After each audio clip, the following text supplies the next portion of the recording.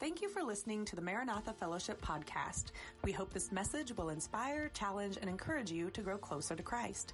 If you're in the Anchorage area, we invite you to be our guest during our morning Sunday worship service at 11 a.m. For directions, or if you would like more information about us, please visit akmaranatha.com. All right. Hey, we live in a what have you done for me lately kind of world, don't we? People are always asking that kind of question of their phone carriers, and I think that's all right.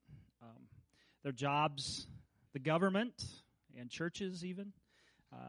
Children of parents, what have you done for me lately? If you're asking that of your parents, don't ask that.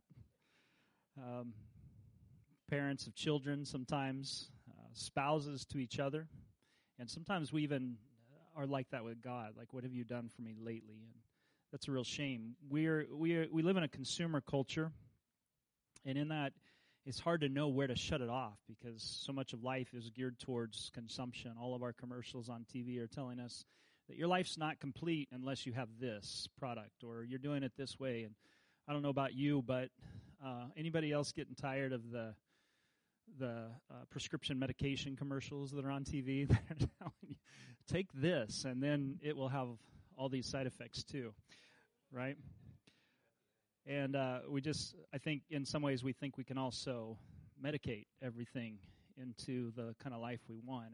And I'm not trying to make a comment about proper medication, but the whole point here is that we live in this kind of culture that is a consumer culture where we're not only asking, what have you done for me, but what have you done for me lately? And God isn't like that. God's a giver. Everyone on the side of God should become like that. We should become like Him in that sense that we still have a need of things in this world. We still need to buy bread, and most of us need a vehicle to get around or things like that. I'm not saying that we should stop buying things that we need, but after having received all that we've received from God and from His blessings, then it's time to give. Amen. This is a good place to get up and walk out if you don't like where this is going. But this is where this is going, is that God is a giver, and I think that it's God's will and that everyone in church is in ministry. I think that's God's will. And we have a choice about whether we're going to believe just the way things are or if we're going to believe what the Bible says they should be. Because the way things are not always the way they should be. And even in church, that it can be that way for much of the history of the church.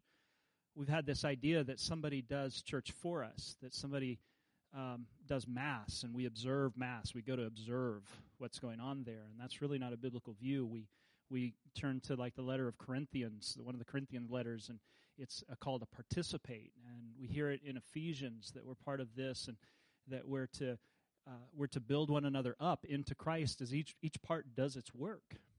And that not everybody is one kind of part, but we have all different kinds of parts coming together into the body of Christ. And as we operate in the gifts that God's given us, and we have the focus that is not inward but outward, then the church can grow, and it should grow as a result of that. But too often, we're still locked into a way of thinking, or we can be locked into a way of thinking that says, what have you done for me lately? And so when God asks everybody to be involved in ministry, what that looked like in the early church was that they encouraged one another. They helped with each other's needs. Remember how in the very earliest of church, everybody shared everything in common. And so when somebody had a need, the church ministered to that. And so there was that ministering to one another and help with each other's needs. There was witnessing. It's not just people who have the title evangelist that are witnessing, but as the church went out as a result of persecution, they witnessed and they told other people about their faith, and the church grew. There was teaching, and teaching can happen at all levels, you know. There's this verse in the Bible that suggests that everybody, in a sense, should be a teacher. Now, I don't think everybody has the same calling to the office of a teacher, but the Bible says that some of you should have been teachers by now, but you're still having to be taught. And I don't think that is trying to say that you come to a point where you never need to be taught. I think it's saying that teaching ought to lead to a place where we're passing on what we know to others. Part of the thing that we do at church is not just to come consume for ourselves, and this is why I think we often get bored with the Bible, is that we're just taking it in for us. And what we need to be thinking about, I think, is, okay, I'm absorbing this. How does it benefit my kids? How does it change how I look at culture?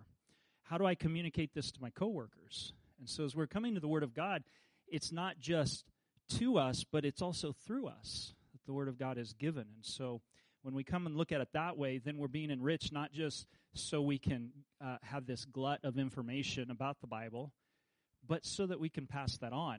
And when that happens, glorious things can take place. So they challenged each other in the early church. Few people in the history of the church had the resources and opportunities that we have. You know that? And now we can give to missions around the world. We can communicate globally. We have better access to resources. We have more access to Scripture than we've ever had before. Do you know, if you speak English, you have more translations of the Bible available to you than any other language. In fact, I think that probably it would be accurate to say all of the other languages combined. That's how much Scripture you have. And we need to appreciate the Bible that we have. I read this book a while back called In the Beginning, the Story of the King James Bible by Alistair McGrath. I think it was in there that he said that before Bibles were being printed on the printing press, they were being copied by hand. And the average Bible cost 2 months' wages. So I thought, I'm going to look up the median wage in America per individual, and I think it was somewhere around $5,000. If that is striking to you, then I don't know what to say. But 5,000 times 2. Can you imagine your Bible costing $10,000? That's in fact, Bibles also were so rare at that time that they had to chain them to the pulpit so that people wouldn't steal them. Imagine having that kind of problem. A lot of times you can't even give them away today. But there used to be a day in which people would try to steal them. We have the Bible. We have the Scripture available to us. And we can go really to really faraway places, and we can preach the gospel. And we continue to have needs in the local church. As mentioned a little bit ago, there's opportunities to serve here. There's a lot of opportunity to serve in different ways. And as we work together, it makes the mission of the church possible to accomplish. Now, God can make all things possible, I know. But one of the ways He does that is He ministers through a collective group, and we each do our part. And some are in areas of service, and you might think that's lesser, but do you remember in the early church that they had this dispute between the Grecian and the Hebrew widows? Do you remember that? I think it's Acts chapter 6. And there was starting to be this grumblings, and underneath it was this racial undertone. And so the advice that came was, let's find some people full of the Holy Spirit. For what? To serve tables. Like, I don't need to be full of the Holy Spirit to clean toilets or to run in the sound booth or whatever. I think the Holy Spirit gifts people with gifts like that for His glory. Do you know that? Do you remember in the Old Testament, it's kind of striking, but in the Old Testament it says that there were some people that were endowed with gifts of the Spirit so that they could do artisan works, like the people who put the tabernacle together, that they were full of the Holy Spirit for doing that task, for craftsmanship. Amen, that's good. So don't think of it as a lesser thing. Like if you're not at the pulpit preaching or teaching a Sunday school class or leading worship on the platform, I think probably there's a great glory in serving God at times in unseen places. And being full of the Holy Spirit to do that. That's a little sermon on top of the sermon today. Aren't you glad for that? So there is opportunity for unprecedented reach in ministry. Like if you grew up during the days of the first century, most of the time people didn't move from their location. They stayed put in their community for their whole lives. Okay? And so what that meant was if you don't like your church, too bad. You better get along with people because that's the only church in town. Are you with me? And if you don't like your community, too bad. You got to learn to live with that. Now we just uproot and do whatever. But the whole thought is that all of life's ministry in the local church would be revolved around that group of people. And now it's not bad or it's not good, but now we have the opportunity to reach around the world. We have a couple ladies that just came back from Tanzania and Rwanda. There's a group that's getting ready to go to Peru, and we're going to pour out resources to build churches in Peru. And so we get to have a global touch to the church, but we have to be involved in pouring out and not just taking in. And for that, it requires some motives. I want to talk about this for a little bit, a model in ministry from the Apostle Paul. We'll read our passage in just a moment, but let me talk about motives. What are motives? Motives are the reasons we do things. The reasons we do things. It's from the Latin word, a Latin word, which means to move, to move. Motives are things that move us. Anything that we do requires some kind of motivation to do it. Okay, people who lack proper motives lack proper motivation. I don't know if you've heard the story about Larry Walker. In 1982, he decided to tie some helium balloons to a lawn chair. Anybody heard about this? And 45 weather balloons he filled with helium. And I took a little BB gun with him, decided that if he got too high, he would shoot the balloons and then come back down. Well, when he got up there a certain height, I think he dropped the pistol that shot the BBs. And he got up to 16,000 feet. I think somebody flew past, a pilot flew past, and was like, there's a guy up here in a lawn chair with weather balloons. And I don't remember exactly how he got down. I think maybe he cut some of the balloons loose and slowly descended back down. And he got back down, they asked him, Larry Walker, I think it deserves two names, don't you? Larry Walker, why did you do that? Walter, sorry, it's Walter. Why did you do that? I was bored. Great motivation for doing things. I just was bored. I think that there's no reason for any Christian ever to be bored. Are you with me? Like, a good answer to I'm bored is, well, have you read your Bible today? Have you witnessed somebody? Have you done any ministry? Have you checked on somebody that's in need of encouragement? Like, there's always stuff to do. It's just, where are our appetites? What are our motivations? And so when we talk about ministry, ministry requires motivations too. We need to be motivated, and there are good reasons for doing things and bad reasons. Let's look at our verse here in 1 Thessalonians 2, 1 Thessalonians chapter 2, verse 1. You know, brothers and sisters, that our visit to you was not without results. It was not in vain. It was not empty. Something happened. Verse 2, we had previously suffered and been treated outrageously in Philippi, as you know.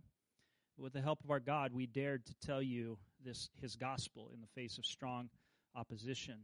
For the appeal we make does not spring from error or improper motives, impure motives, nor are we trying to trick you. On the contrary, we speak to those approved by God.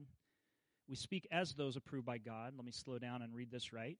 We speak as those approved by God to be entrusted with the gospel. We are not trying to please people, but God, who tests our hearts. You know, we never used flattery, nor did we put on a mask to cover up greed.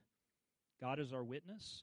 We were not looking for praise from people, not from you or from anyone else, even though as apostles of Christ, we could have asserted our authority. Instead, we were like young children among you. Some of our manuscripts have infants here. We're like infants among you. Just as a nursing mother cares for her children, so we cared for you because we loved you so much. We were delighted to share with you not only the gospel of God, but ourselves as well. Surely you remember, brothers and sisters, our toil and hard work.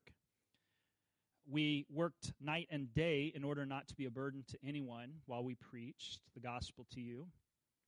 You are witnesses, so is God, of how holy, righteous, and blameless we were among you who believed. For you know that we dealt with each of you as a father deals with his own children, encouraging, comforting, and urging you to live a life worthy of God who calls you into his kingdom and glory.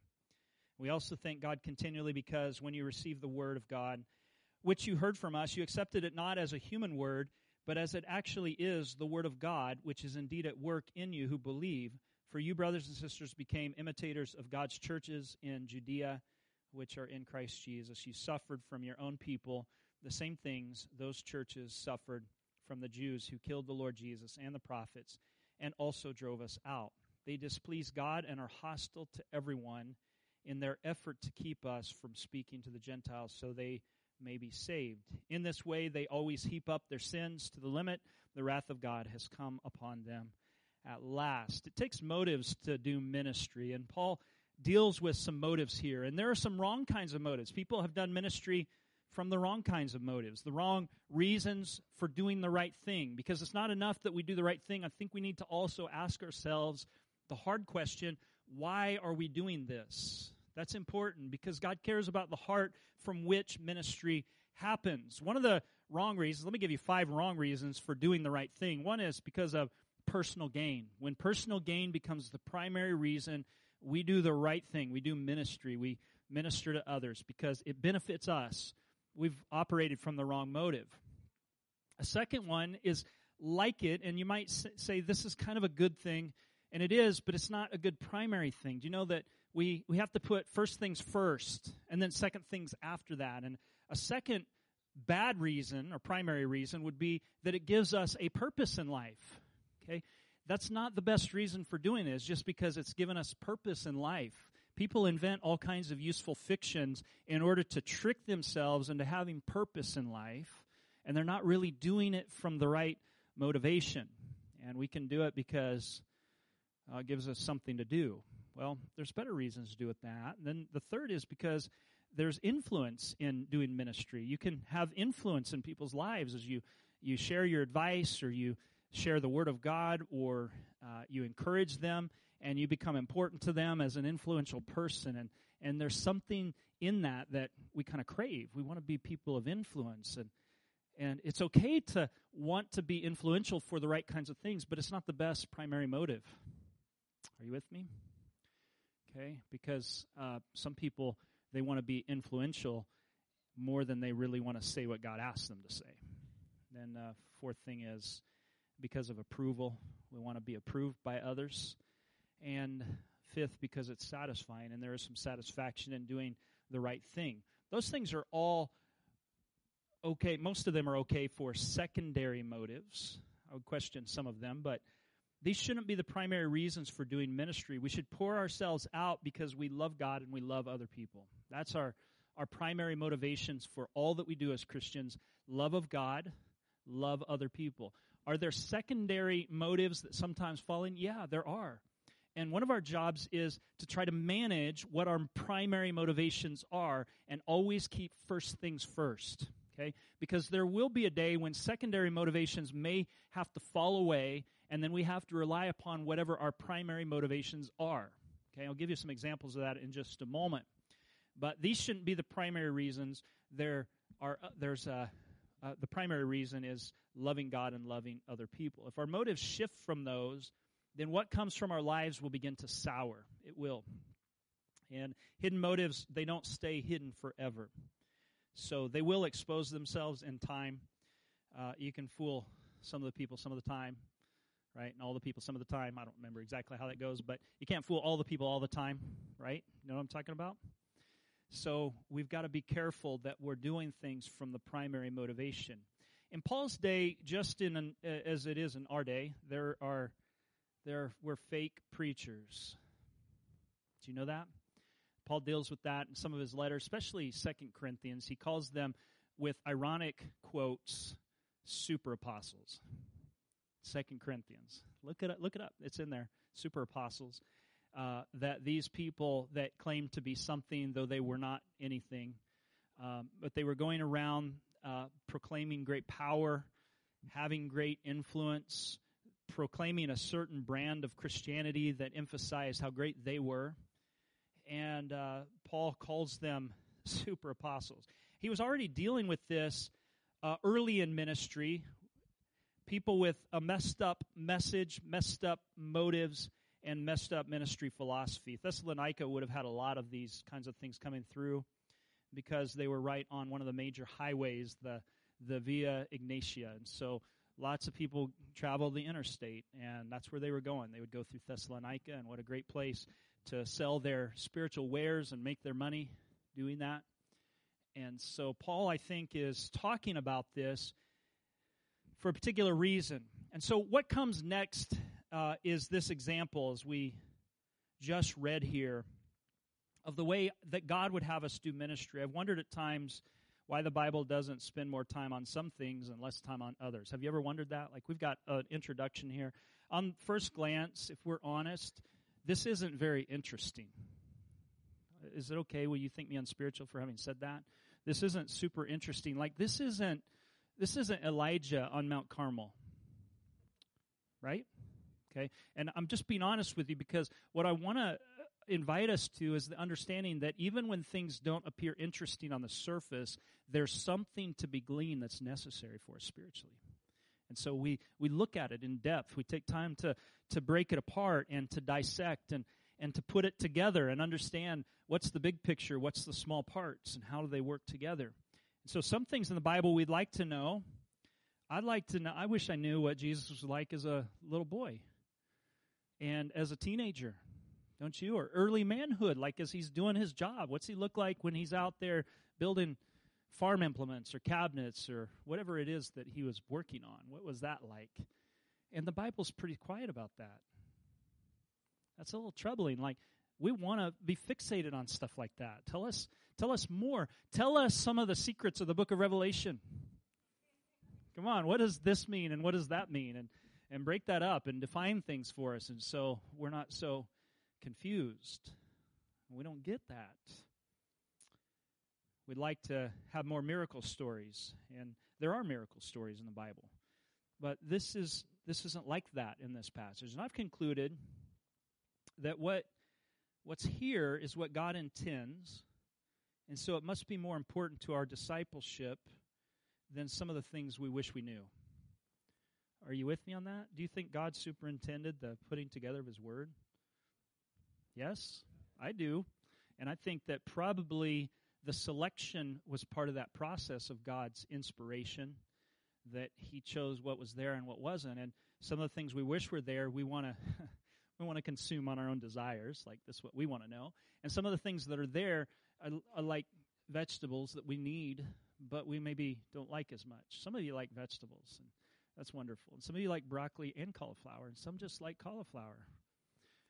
And I don't know where you're at. I'm not trying to divide the church on that, but my thought in that is this, is that we like some things, we don't like others. And the interesting thing is that different people like different things. And we need a variety of things. And this is part of what God has given us. And so it's important to our discipleship to know it. And the question that I'm asking about this passage is, why is Paul telling the Thessalonians this? Because they're the first hearers of this. Why is he telling them, when I first came to you, this is how we did ministry? Why is he? Because it seems they're already on board. Is he telling us this because Paul knows that in 2023, on a Sunday morning in September, we're going to be talking out of this passage, and he needed to prepare something for us? No, I think he has written this because it communicates some spiritual truths that transcend time and region, language. Are you with me? Do you agree with that? I think that's important. Otherwise, what are we doing here? So he's given us some things to understand from this passage that I think we need to know, that it's important to who we are as Christians. I think Paul originally wrote these, number one, to strengthen their allegiance to Christ. He said, when I came to you, if you look at verse 1, my coming to you was not in vain. In other words, the ministry that happened there had an effect on you. And so now he's writing and he's saying, remember what kind of apostles we were, because when Paul left, there were a bunch of people that were coming behind him trying to run down his message and run down his name. And in so doing, is trying to sabotage the gospel.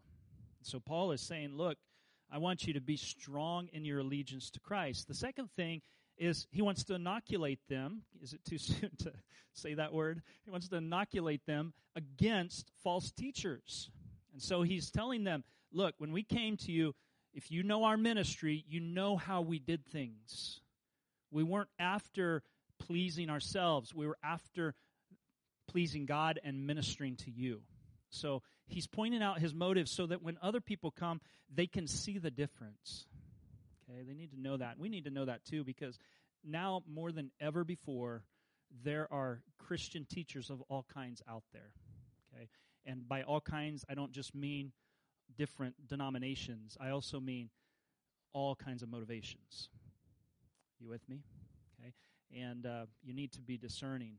And you can, there's a trick. There's a book written back in the 80s called Amusing Ourselves to Death by Neil Postman. I don't know if you've heard about this. But he talks in one of his chapters about how the television or a screen in our day, because now we can watch this on our computers, creates a sense of intimacy. Because you get to see close-ups of that person's face when they're talking to you. And they might be talking to you about the things of God. And there's a false sense of intimacy. And he makes the point, you don't really know that person.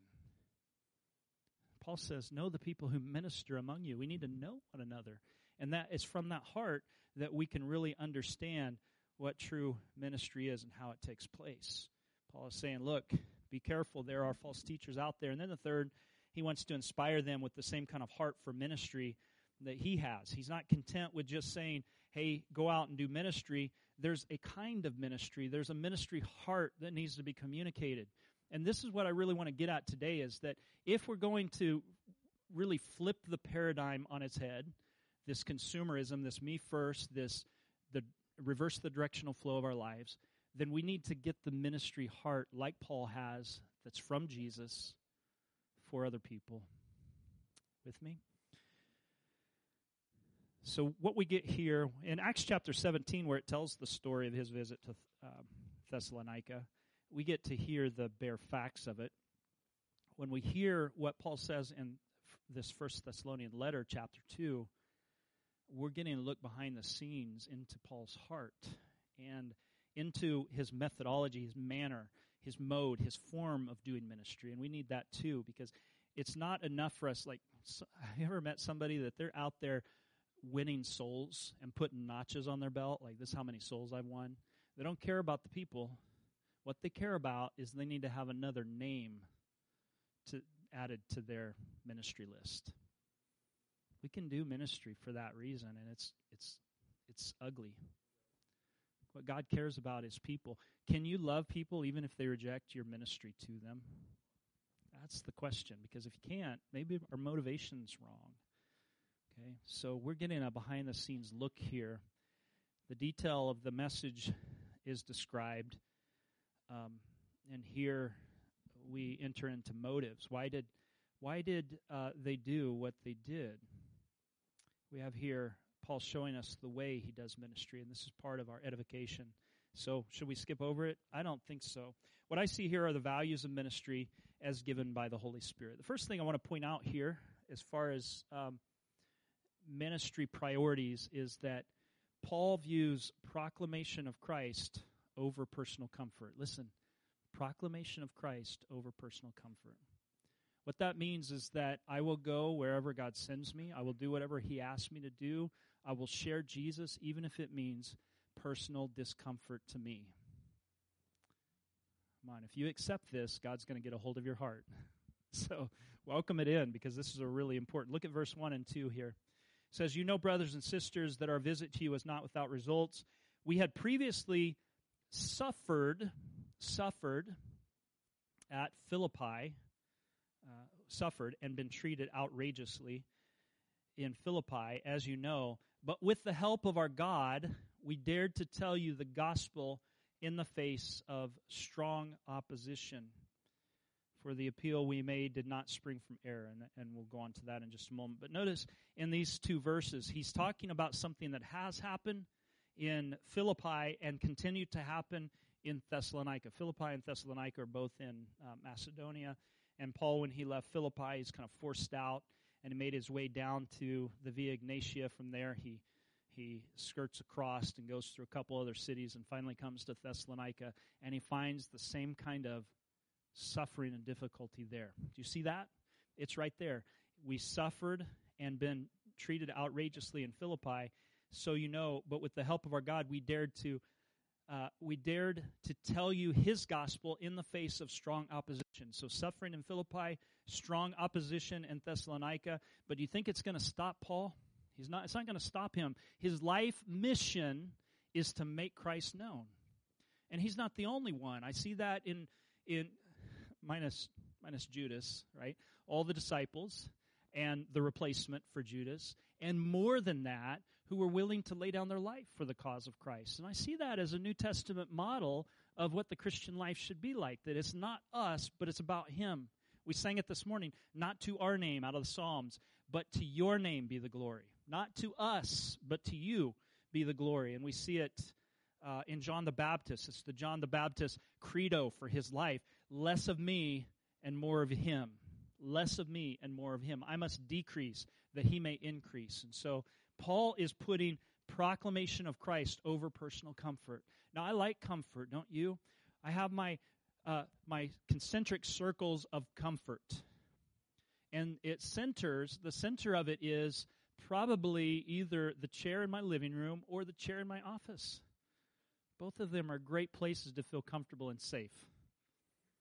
And then you get outside of that and get out into the world, Remember what I think somebody said to Samwise Gamgee, it's a dangerous thing to step out the door, right?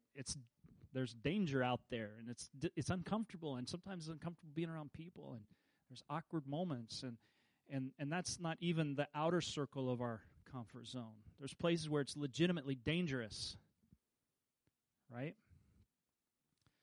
And so the question that I would have, and one of the dangers that we probably face more than any other is, will we offend somebody to the point that they won't want to be our friend anymore? Will we offend our family member where they won't want to come around anymore?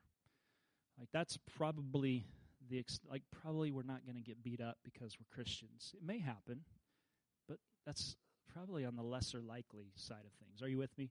So personal comfort has to do with some kind of awkwardness in relationship. You think Paul would let himself squirm about that at all? I don't think so. I think that he was willing to put the proclamation of Christ over personal comfort every day of the week. In fact, there was a prophet that told him, Paul was set on going back to Jerusalem, and a prophet told him, he said, took his belt, did this dramatic object lesson, bound his wrists. He said, this is what will happen to the man that goes to Jerusalem. He'd be bound and beaten. And Paul said, I'm not only willing to be bound and beaten, but also to die. Because this one thing I live for is to make known the mystery of the gospel. And so, proclamation of Christ over personal comfort. Number 2 is Paul prioritizes pleasing God over pleasing people. Pleasing God over pleasing people. He always prioritizes, what does God think about this? Sometimes I think we think first, how will they think about this? And then we go and ask God, what do you think about this? But he always prioritized pleasing God over people. You can see this in a few verses, but verse 4, it stands out. On the contrary, we speak as those approved by God and entrusted with the gospel. We are not trying to please people, but God who tests our hearts. You can't please everybody all the time. And you find that to be the case. If you ever take a stand, you will make enemies. If you take a stand about anything, and if you take a stand in the middle, then you've got enemies on both sides. It's true. So the thing you need to ask is, where would God be pleased with you? Paul says in Galatians is a little bit harsher letter than the Thessalonian letter. It's very harsh, as a matter of fact. Paul is really frustrated with the fact that the Galatians have let the gospel get perverted by false teaching. So he says, I'm a servant of God, and if I'm a servant of God, I can't be a servant of men. I can't be a servant of men and be a servant of God in chapter 1. He understands that these things run contrary, because at the end of the day, if you serve two different masters, you have to choose one. So is it going to be people or going to be God? And so we're asking that question when we do ministry, because not all ministry will be popular. At times you'll have to say hard things. At times you'll say things that will be misunderstood, and it wasn't intended to be hard. And then the other thing is, and we feel this right now, is that in our culture that if we stand on the morals given to us in the Word of God, then we're considered narrow-minded and out of date. And so none of us are intending that. The lovingest people I know are church people. We don't intend to be harsh or to push anybody out or make anybody feel bad. That's not what we're aiming for. What we're aiming for is truth, and we want what really is best for everyone. And so we proclaim that, and we stand on what God creates with a design. And that design, when it's violated, creates suffering. You with me? And so we have to ask the question, what pleases God? And there are times in a loving way we have to take our firm stand and say, this is truth. And we love you, but this is truth.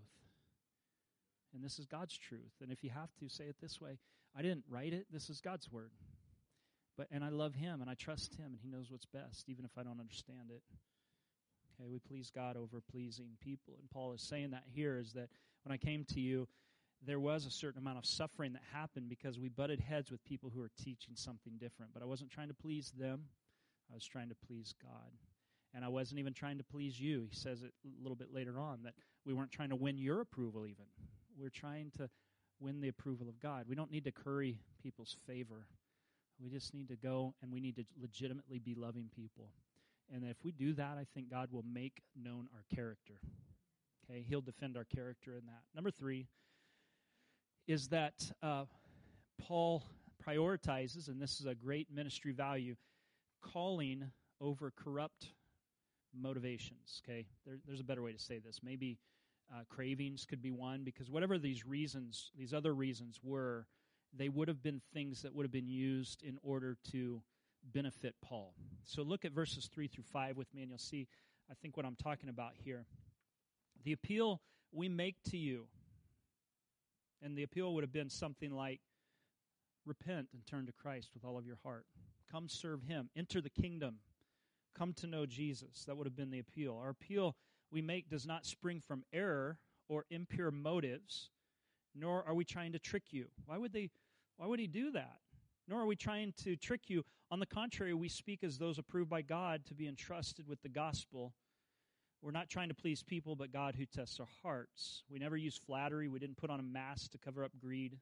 God's our witness. So when people do those other things and don't prioritize their calling over these corrupt motivations or cravings, like maybe the craving is for greed, it's mentioned here, like I'm doing this ministry for money. That's mercenary, to do ministry for money. Okay, I think that's mercenary.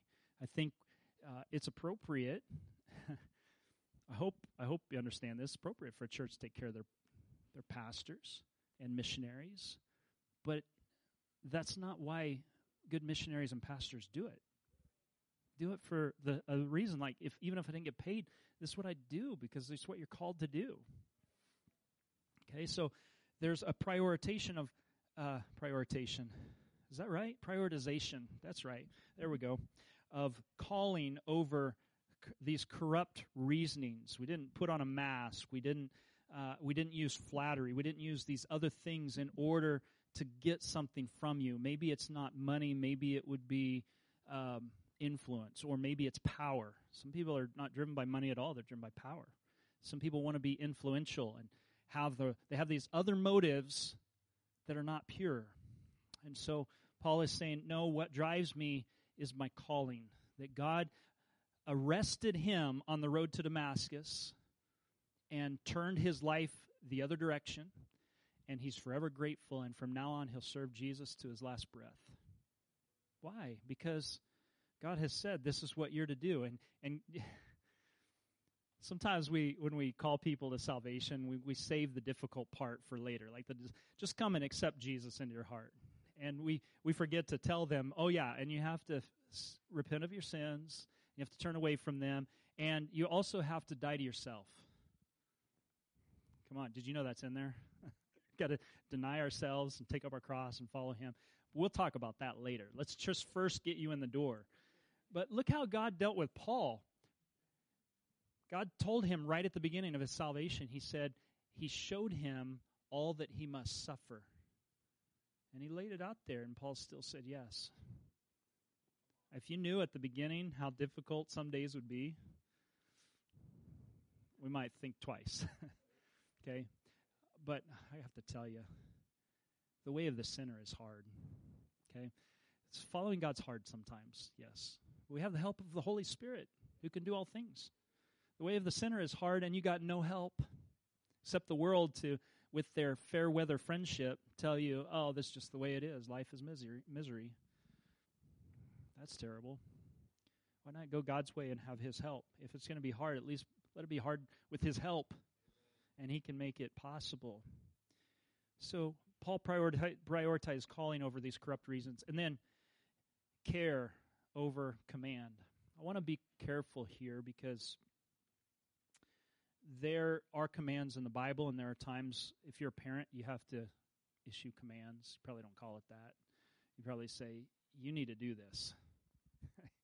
In Greek, they have a way to spell words that are imperatives. They're commands. It's got a certain spelling on the end of it, and it tells you this is a command. And interesting thing about it is that the most common class of words in Greek are describing words, indicative words that just tell you what is. And then far less than that are the commands.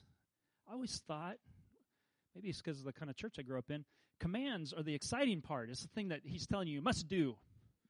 And let's command everybody to do this. And when you become a pastor, you get to tell everybody what to do. That doesn't work as well as you'd think.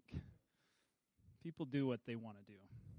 Okay, best we can hope to do is encourage and give God's word and let us be informed so that we can decide. But I'm saying all of that to say that there are times for command, but if you notice Paul's tone here, he said, when we were with you, we prioritize care over command. Look at this, verse 6 through 8. It says in verse 6 here, we were not looking for praise from people, not from you or anyone else, even though as apostles of Christ, we could have asserted our authority.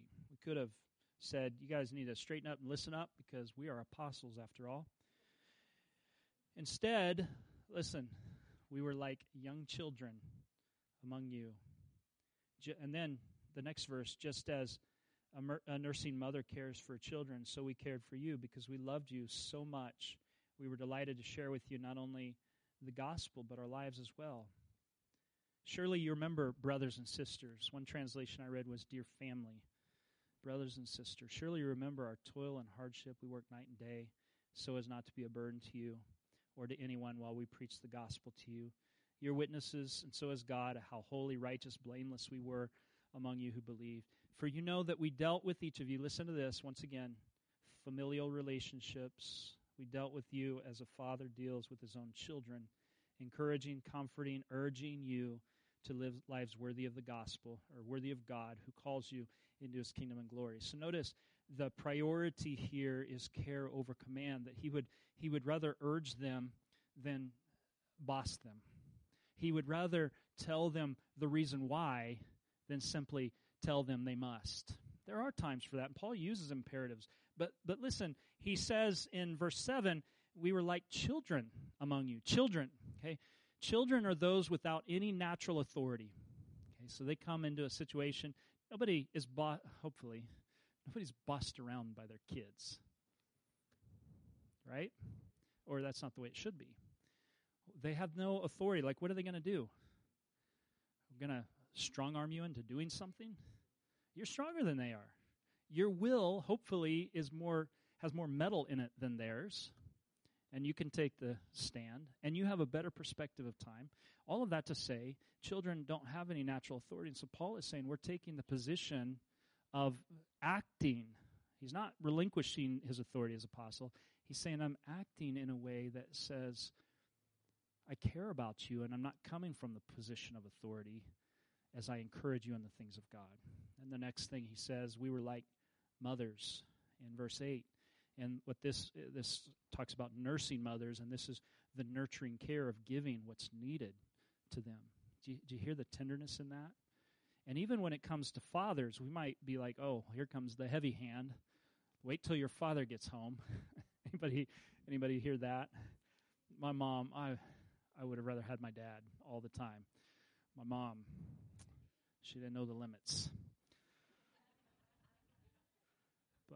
But also there was a side of dad's disapproval that you you loathed. You didn't want that. But that's not the kind of picture we're getting here in verses 11 and 12. Instead, what he says is we were like a father dealing with his own children. Notice that it's encouraging, comforting, urging you to live a life worthy of God who calls you into his kingdom of glory. This is a father bringing his children into maturity of purpose. Okay, encouraging. This is what life is about. This is how you need to respond to life's challenges. This is how you show God to be worthy in the world. So Paul takes on child, mother, father in his relationship with them. It's a very care-oriented ministry over command. He does at times, I want to just reemphasize this because I'm afraid you might have heard that it's always soft. It's not always soft. Sometimes Paul commands. He commands. Sometimes he does that. But I think he always prefers. And what we see, especially 2 Corinthians kind of bears this truth out, is that he always tries the gentle approach, and if that doesn't work, then he brings the thunder. Anybody, you know what I mean? So we have care over command, and finally, integrity over impression. Okay, we are big about image in our culture. A lot of times we'll hear people say that, image is everything, or that perception is reality.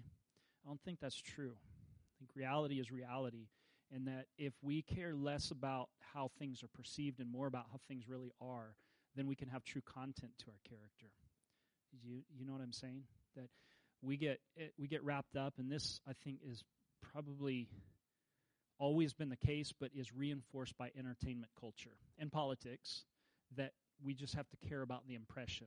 So we have PR people that are out there making sure that the image is polished and looking good, when what probably we really need is ethics people and character building people to help people be what they're supposed to be. And then if you have a person of good character, I know maybe this sounds naive, but I just think in this world, true character will win out in the end over image. You know what I mean? That God will vindicate those are his. I don't mean that it's always nice and squeaky clean. What I mean is that in the end, God will vindicate those who've done the right thing. Amen. It's good preaching. Look at verse 5 and 10 here. Verse 5 says, we never use flattery, nor did we put on a mask to cover up greed. God is our witness to these things. We were not looking for praise from people, or from you, or for anyone else. Then verse 10 with me. It says there, you are witnesses, and so is God, of how holy, righteous, and blameless we were among you who believed. For you know how we dealt with you. So he's talking about the reality of who they were. And his integrity is that his words matched his life, and not trying to put on an image, like a facade. Caring more about how it looks than how it is. Folks, that's character. Caring more about what it is than how it looks. And if you care about how it is, then how it looks most of the time will take care of itself. So it matters not only what we do, but how we do it. And the whole way through this, God is in the middle of it. I'd like you to notice in verse 2 that he's the one empowering this ministry. In verse 2, he gave us courage to speak about the gospel in face of opposition.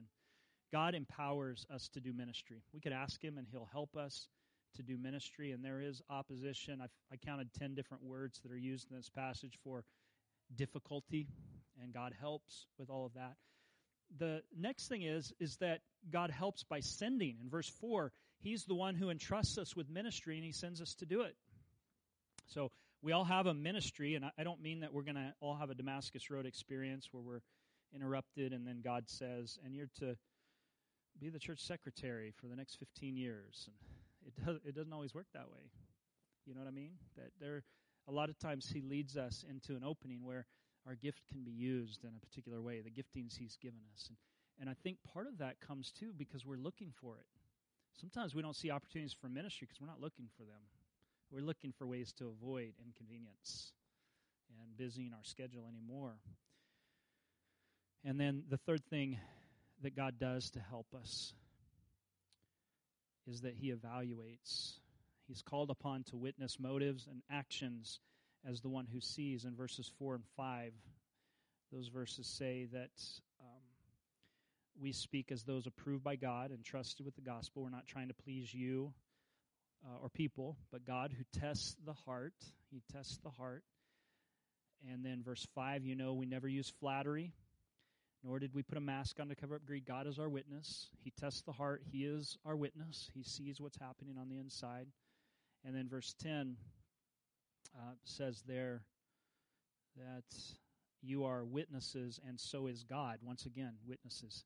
That God is superintending ministry. Do you know that?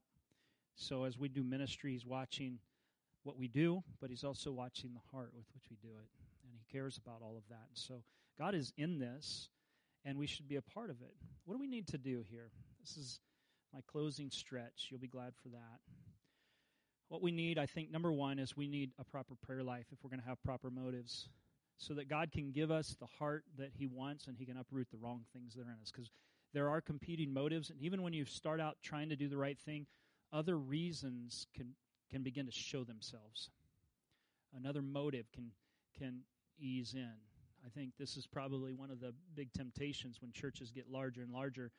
The motivation may change from, I want to do ministry, to I want to build a crowd, or I want to keep a crowd. And then the motivation has changed, and it sours ministry. And that's really unfortunate. And so we need to be in prayer so that in that prayer time, not only are we asking for things, but God is working on our heart in prayer. And He's dealing with what's going on in terms of our motivation. Okay, a great example of this is Peter on Simon the tanner's roof, remember? And he's worried about, because there's somebody coming to meet him that's a Gentile. He's going to go to a Gentile. And he's worried about being unclean, and there's a little bit of an irony here because he's on a tanner's house. And a tanner is a place where they deal with skins, and skins are the skins of dead animals. And if you're a good Jewish person, you're not supposed to really touch dead animals or it makes you unclean. And so there's already a little bit of a contradiction, like he's making compromises in one area, but he's not willing to do it in another. But God gets a hold of his heart and says, look, don't call unclean what I've called clean. Take and eat.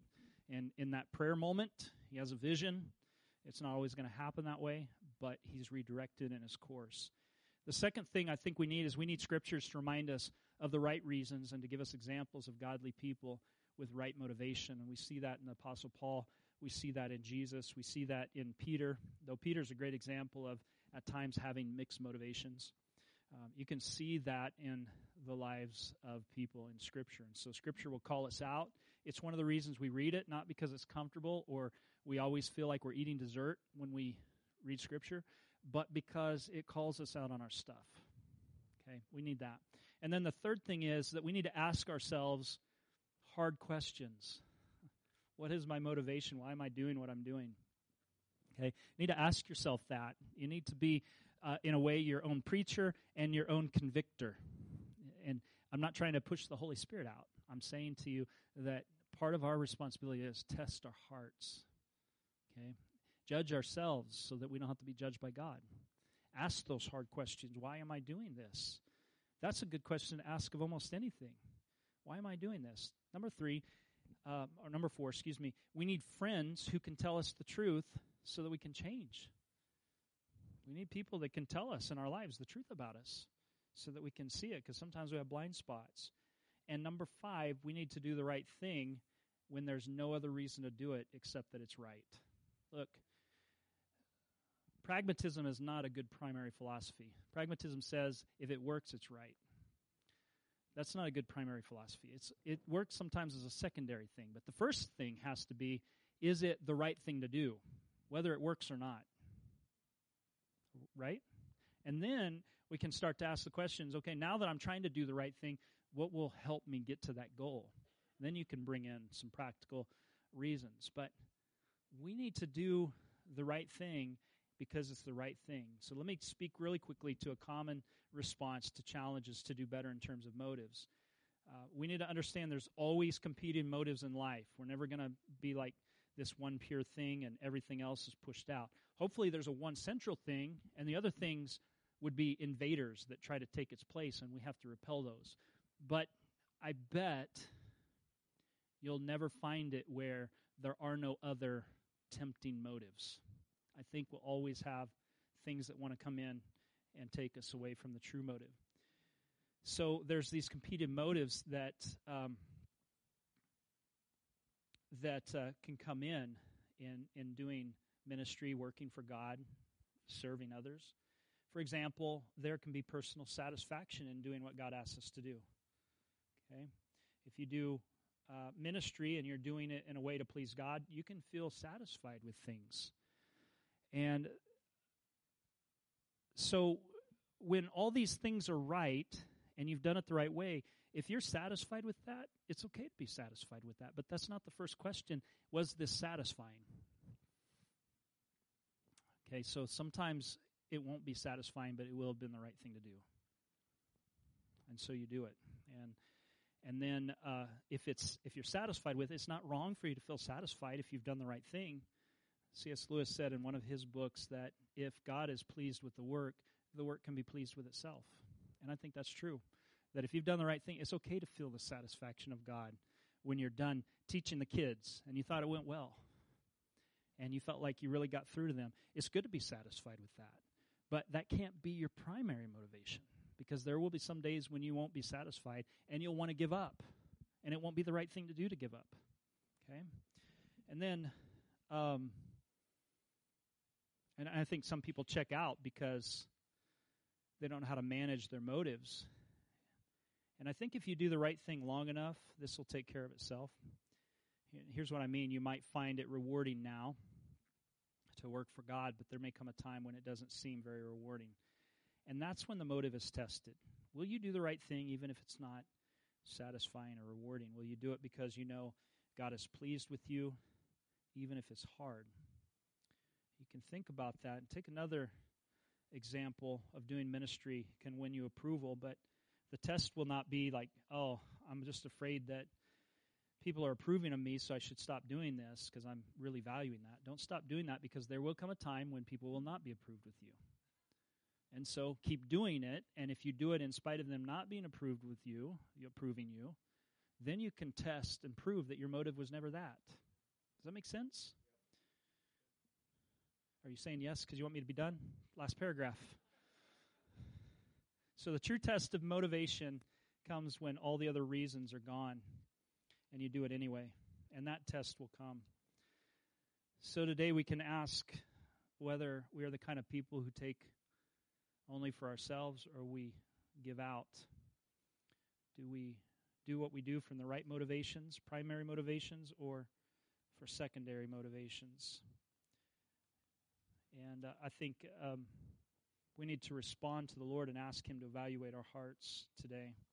And I've given some practical steps here: prayer, scriptures, tough questions from ourselves, good friends, and just doing the right thing. So stand with me if you would. Thanks for your gracious attention here.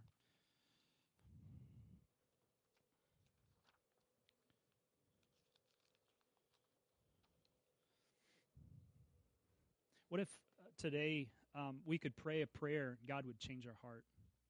You ever thought about that? That you can really pray a prayer and God can really change your heart. Like you might be struggling with the idea of doing ministry and you're thinking, man, I've been kind of selfish. I don't know if I can just change like that overnight. I don't know, but I do know that God has changed a lot of people who've been selfish and made them less selfish. And I think He still answers prayer, and I think He loves to answer prayers that invite Him to change us. Right? Don't you?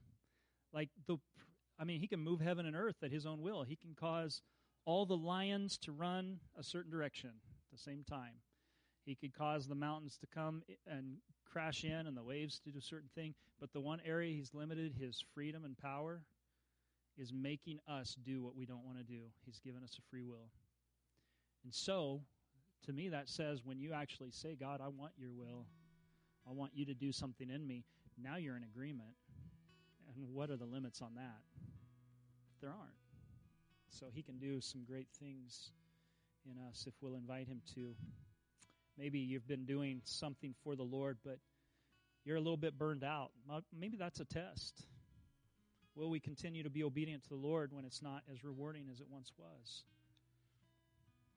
I wonder.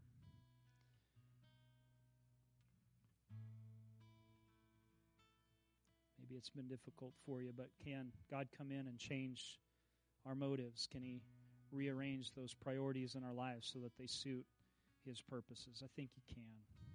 So I'm going to open up the altar here if you'd like to come and pray. You could pray in a lot of different areas. Today you could say, Lord, I've not been serving you and I need to. And you could bow your knee before Christ and receive Him as Lord and Savior. Maybe you're saying today, I'm serving you, but my life is really inward focused. And I'm a consumer. I'm a what have you done for me lately kind of person. And I think you could come to an altar today or pray at your seat, and God could change that. Or maybe your priorities are a little out of order. And you would say, Lord, I want to do what you want me to do, but this is what's important, and I need you to rearrange that. God can do that. Maybe today you're not in any category I've just mentioned, but it maybe is another one is, Lord, I just want to serve you more.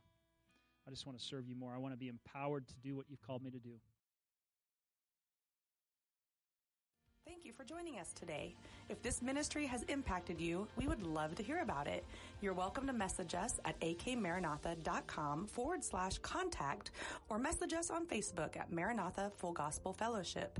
We pray you are blessed by the message and have a wonderful week.